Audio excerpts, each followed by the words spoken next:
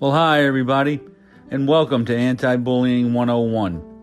This podcast is designed to create awareness about the bullying epidemic and provide teachers, administrators, parents, and even students information about the dangers of bullying and why we have to take a comprehensive approach when dealing with the problem.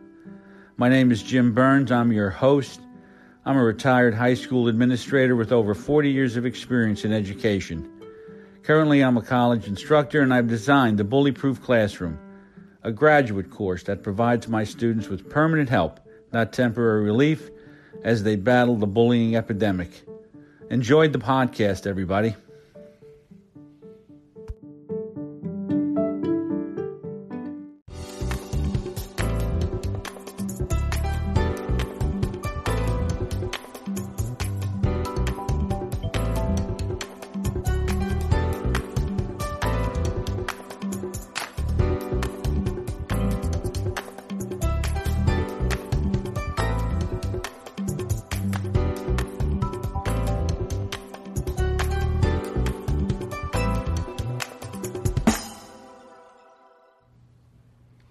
Well, hi again, everybody, and welcome back to Anti-Bullying 101.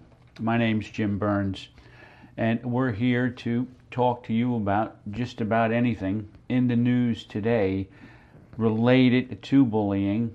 I can give you some help and some techniques and strategies to help you manage if you're experiencing bullying, but there's more to it than that these days. I mean, bullying is a problem, for sure, big time, and it's getting worse. I'm not going to deny that. I've been doing this for 30 years, fighting this epidemic and trying to give teachers, parents, kids some hope so that they can move through life and not have this burden of pain that just seems to envelop them because they were bullied when they were younger. And we have more adults today that are experiencing the trauma of bullying than ever before. There's a ton of post-traumatic stress amongst our young adults and even some older adults who've had difficulty clearing their mind and helping to try and tear down some of the thoughts that have just impregnated their head for years about being not worthy, not accepted, almost paranoid. Sometimes you can become mentally ill and manic and depressive at the same time when you're dealing with some of the factors that have gone into your life related to bullying. So we're here to deal with that. We are here to help you. You can go to my website at www.bullyproofclassroom.com. You can subscribe to this podcast. We've got an enormous number of new books that have just come out. One of them that I'll just share with you, there's actually several I'm going to share with you, one is 10 Reasons Why we need professional development in the area of anti-bullying and behavior management in schools. We spend too much time dealing with testing. Too much time on testing, not enough time on building character, dealing with behavior, and helping deal with the epidemic of bullying. I have another book that just came out, 20 Great Strategies for Teachers. Just stuff that you can do that will help build respect and encourage responsibility. The keys to an effective in-school suspension program. This book was initially, like a few pages. It wasn't even a book. It was just a small product that I had up on the website. But I've changed it now, and I've converted it to a small book. It's an ebook. The point I'm making is I've included writing prompts in there now, which can help kids while they're in ISS, and at times can have teachers evaluate their approach to managing some of the kids, because they ask some really good questions about how you deal with certain situations in your own life. And the other one, and this has been out for a little bit, and this is in hardcover and in ebook format. It's The Power of Consistency. What happens when you start doing the 12 things that I talk about in this book every single day? What happens when you do it? And what will happen to you going forward? And how will your life improve, okay, if you do these 12 things? Just the first one I'll just share with you is getting up early and at the same time every day. What's going to happen to you? Okay, what do you think will happen to you? And why is this a very wise thing to do in your life? So these are some of the books that we now have, and there's going to be more because I'm starting to consolidate content right now and put together information I think will be far more useful for my listeners and for anyone who purchases any of the information. Now, the last time we were together, I did a podcast, and it was called "The Pandemic Is Not the Problem," because there was an article that I addressed, and in the article, the title of the article was actually in the New York Times, and it was a well-written article, great article. But one of the byline on it was, "This is no way to grow up within a pandemic." And my comment to that was, my thought on that was, people have grown up with the measles, the chicken pox, the mumps, polio. We've grown up with it, and we've dealt with it. Our kids have dealt with it. And we're starting now to look at this and play a little bit of the blame game with it, and it's becoming troubling. Pandemics occur, epidemics occur. This just happens to be one of those things that has a variant, and right now it's the Omicron variant. We've had the Delta variant, and so on. But we went through this 40 years ago, 50 years ago with the flu. We truly did. This is nothing new. If you're as old as I am, you've seen stuff like this. I've shared that I remember walking up the staircase going into a school building, and there was an enormous line of people that went up this staircase, and they got into the hallways of the school. Classrooms were set up with the little paper cups, and the polio vaccine was in there. And it was on a sugar cube. That's where you get the line. A spoonful of sugar helps the medicine go down. And that was the polio vaccine.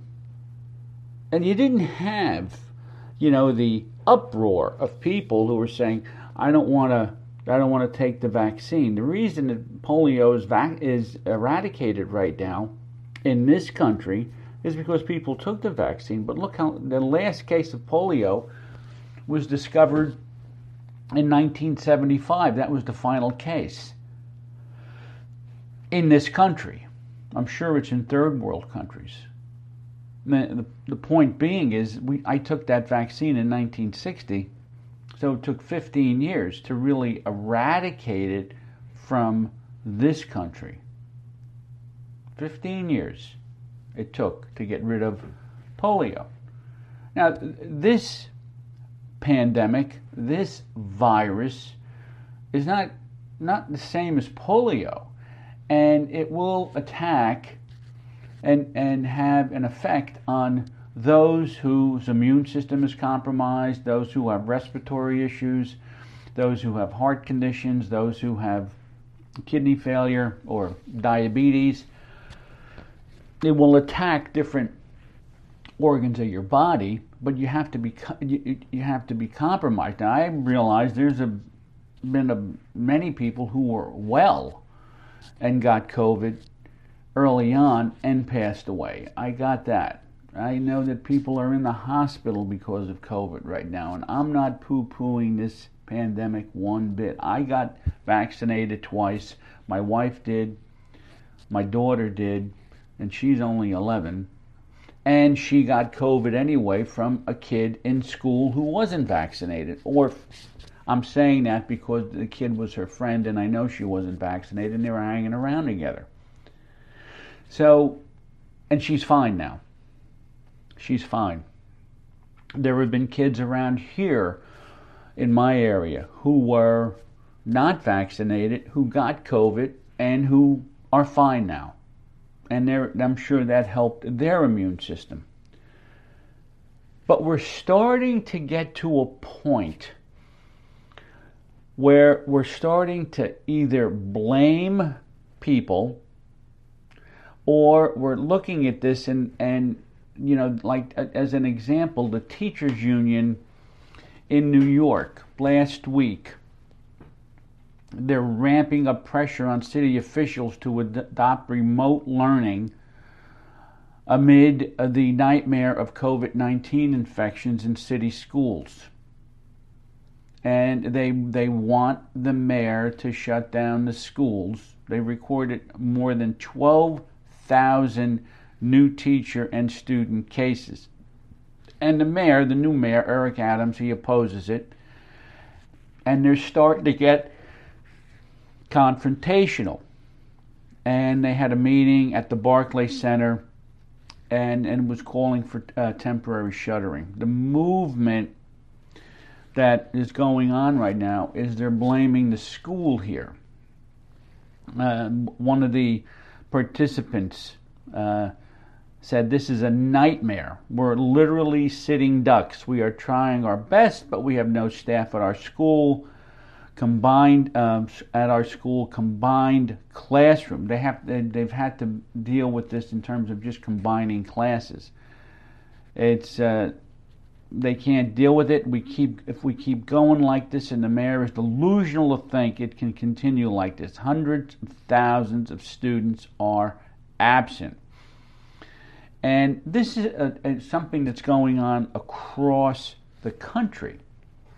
That you have situations where now the teachers don't want to be in school if in fact there has been multiple cases of COVID. And it starts to become a personality problem. It starts to become a problem where egos get involved, and it starts to almost become political when you think about it. Now, what do you want to have happen? Now, the article last week that I critiqued was, this is no way to grow up. You got to get the kids back in school, because the online learning isn't doing anything for them socially, and so on. That's one thing. All right? That's what they were talking about. No way to grow up. Got to be in school. Now, you've got a situation where the teachers are up in arms, and they're saying, we don't want to be in school, because it's too dangerous. We're going to get sick. There's combined classrooms. There's thousands of kids absent. They want to go back to virtual learning. Well, I was just told last week in another article, in another newspaper, that this is no way to grow up. So how do you want to handle this situation? You're either going to go to school or you're not going to go to school. And people who are fearful of being in a school where you have a reduced number of staff because of COVID, and you have low enrollment because the kids are sick and they've got to combine classes, and the school system is shaky for openers because of either violence or maybe gang-related activity, bullying, whatever. The teachers now are frightened. They don't want the kids coming in if, in fact, they don't have the staff to be able to man the building. So what do you want? What do you want? You want to open the schools? Open them. Keep them open. Now, there's other factors here. And it's a parental factor because some districts, what they're doing is they are allowing the parents to control the situation, and they want to have the best of both worlds. And you know, some of it isn't bad. Some of it's not bad. In other words, I'm a teacher, I'm in a classroom, 5 of my kids get COVID in the classroom. They shut my class down and put me on virtual and allow me to teach my class from home until everything clears up. It's not a bad idea.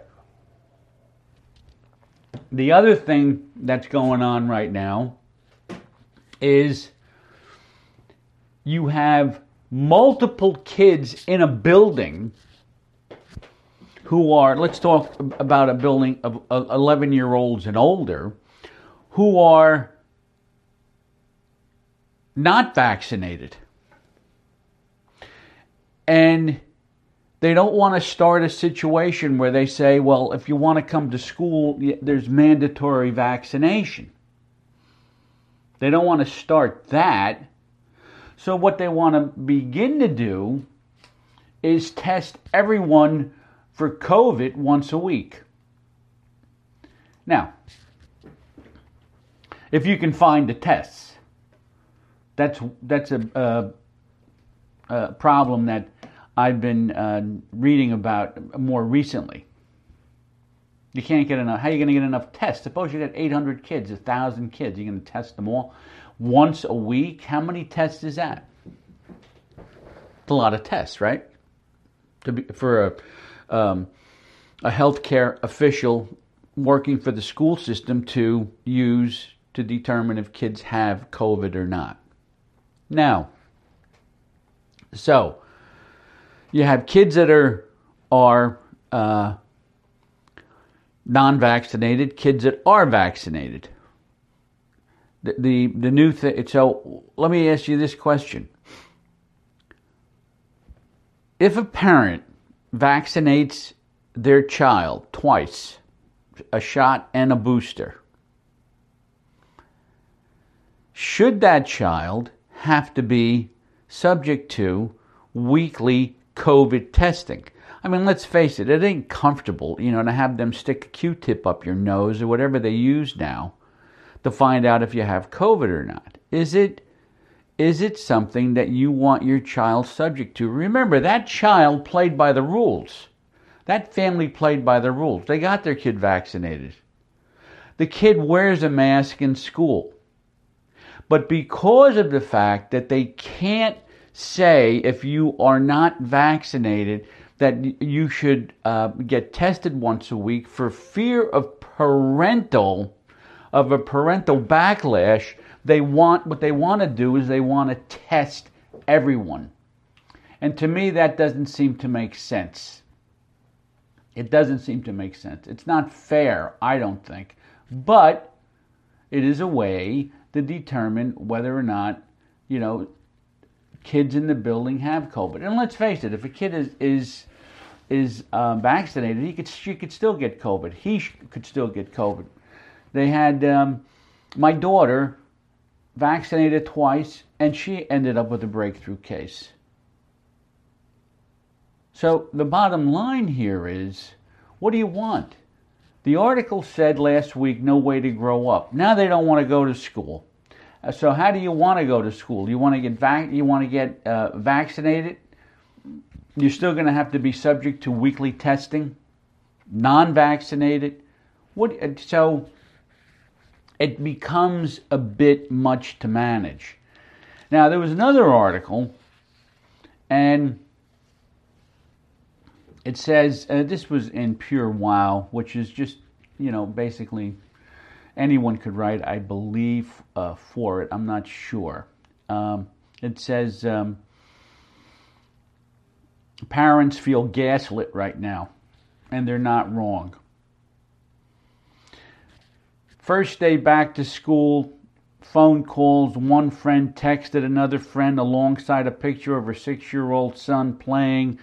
She was trying to check work emails. They couldn't go back because of the fact that somebody had COVID. This is now a daycare center. Closed until January 13th. He's been there for less than an hour. Does this mean she has to pull her older kid out from school?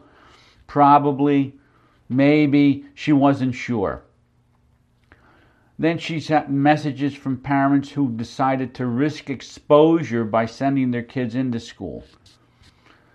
100 years ago, not 100 years ago, 50, 60, you had outbreaks. You had measles, you had mumps, you had chicken pox. People got this stuff. And they dealt with it. Another friend texted her and said she's going to keep her 2-year-old home from daycare for the month of January until this thing calms down. When I asked her what would that look like, she replied she wasn't exactly sure, but she feels like she's going insane. Now, in terms of testing kids, there's a lack of tests because it says that schools across the country are delaying the return to class, and some even moving to remote learning, citing attempts to combat the spread of the Omicron variant, or because too many staff members have contracted the virus to open. For those schools that are staying open, many are requiring proof of negative COVID tests for students. This sounds like a strategy on paper, but here's one big problem. They can't get any tests. And that is a big problem. Because the supply chain is drying up and they can't find enough tests to deal with it. And of course, people play a lot of backyard psychology. They've got to call their friends. They're trying to get answers. They're trying to figure the whole thing out. They don't have enough guidance. They don't have enough direction. And they feel like that the government is not giving them enough help. I mean, they've got a child tax credit that's to come down the pike, but that's gonna end soon. Because you have mothers who have to stay home with kids because it's something like 58% of the mothers reported moms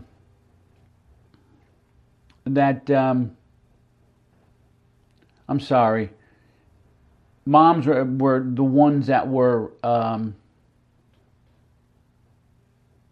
had to stay home. They had to leave the workforce rather than the parents.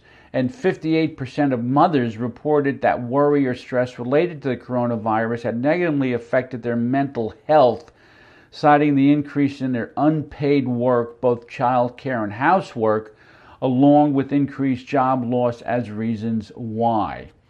So everyone gets, we're becoming mentally ill from it. We're becoming stressed out from it. We don't know what to do. We haven't figured it out. Listen, from a situation, from a person who has lived through pandemics, lived through epidemics, seen polio eradicated, has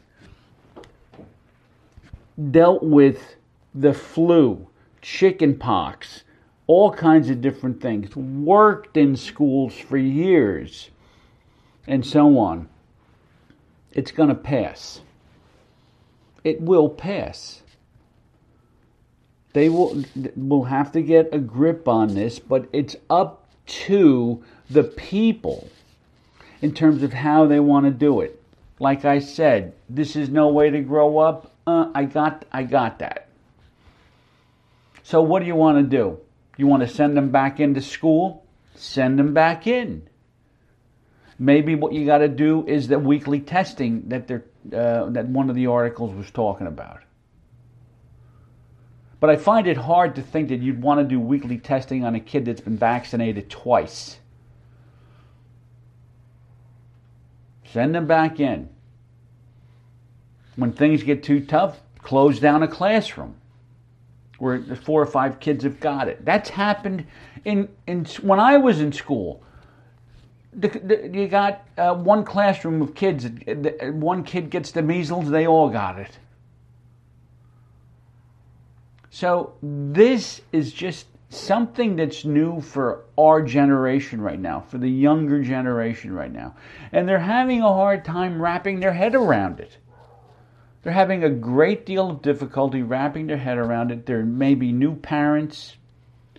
It may be a struggle for them financially as young people. But the bottom line is, it's happening and it will pass. I've seen it before. We can't go around blaming everybody, and we can't say no way to grow up, but then the teachers union wants to shut the schools down. They have to shut the school down because of lack of staff. And you got a lot of kids absent. The other thing is, nobody likes mandates. Nobody likes them. I don't like them. I don't like to be told what to do by anybody. Do you? I don't like it. And there are some people who will fight the mandate. They'll fight the mask situation. Unmask our kids. You see these signs all over the place. Bottom line is, the mask may be what is something that should be used to keep the schools open. Because if they're all wearing one, it'll help. It will help, vaccinated or unvaccinated. The problem is, people say, I don't want to do it. Then you have anti-vaxxers. They don't want to get vaccinated. Maybe if we just followed and did what we were supposed to do in terms of the mask, forget the vaccine. You know what? There's a lot of people that don't want a vaccine. Years ago, you had the same thing. People, they don't realize, polio's been eradicated. Why do I need the vaccine? To keep it eradicated. We've had 800,000 deaths in this country since this thing started. And I'm sure a lot of them were older people with compromised immune systems who had other health-related issues. It's something that's here now. And we have to start to work together on the problem. And I don't mean societally, I mean in terms of school. In terms of school. Because what's happening is they're trying to come up with all manner of different ways to deal with this thing in school, and they're on two separate ends of the stick. No way to grow up, but we got to send them home anyway. So we have to decide. And I think one of the better ways to deal with it is, classroom has an outbreak, shut the class down, they go on virtual, the rest of the school stays in school. And you go on quarantine, and you get yourself better, and then you can come back. I know that this topic has nothing to do with bullying, but it does have to do with people being strong-headed and wanting things their way. And there's really, not a lot to say about it, other than the fact is we want to get through it. And as we get through it, I think we're far better off if we work together instead of butting heads with everybody all the time, fighting and arguing about whether or not the schools are open, the schools are closed, we're going to go virtual, my kid got it, I was vaccinated. None of it matters. None of it matters. We have to work together to try and deal with this as a school-related problem. And if we do, I think we'll be on our way to solving a lot of these issues. You got to get some cooperation, you got to get some compromise, and you got to get some consensus as you deal with it, because you can't keep fighting everybody when someone who is in charge, like a superintendent or like the mayor in New York, he sends down an edict, this is what we're going to do. We got to do our best to work around it. Every solution does not meet everybody's needs.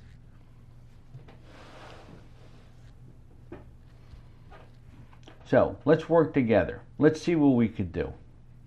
Let's work it out. Come up with some viable solutions. I've made a few suggestions, and let's hope that we can get through this in this next year. And next year, the following year, we can start the school year off in a little bit better, a better frame of mind with a better environment and not so many people getting sick. Because I hate to see people get sick. I also don't like to see people arguing in terms of how this should be dealt with, because it doesn't help. It doesn't help. My name is Jim Burns. You've been listening to Anti-Bullying 101. We've been talking about this COVID pandemic today. Didn't have a lot to do with bullying, but then again it might, because there's so many personalities involved. We don't know who's intimidated by who when decisions have to get made, but the bottom line is we're going to fight through it. We've made it through a lot tougher stuff before as a country. We're going to get through this, and when we see the light at the end of the tunnel, and I do think that there is a glimmer in there, I think that what's going to happen is we're going to be so happy. We're going to be so happy that we were able to stay the course, keep everybody that we know healthy, and do our best to try and stay healthy. Once again, my name is Jim Burns. Thank you for listening to Anti-Bullying 101.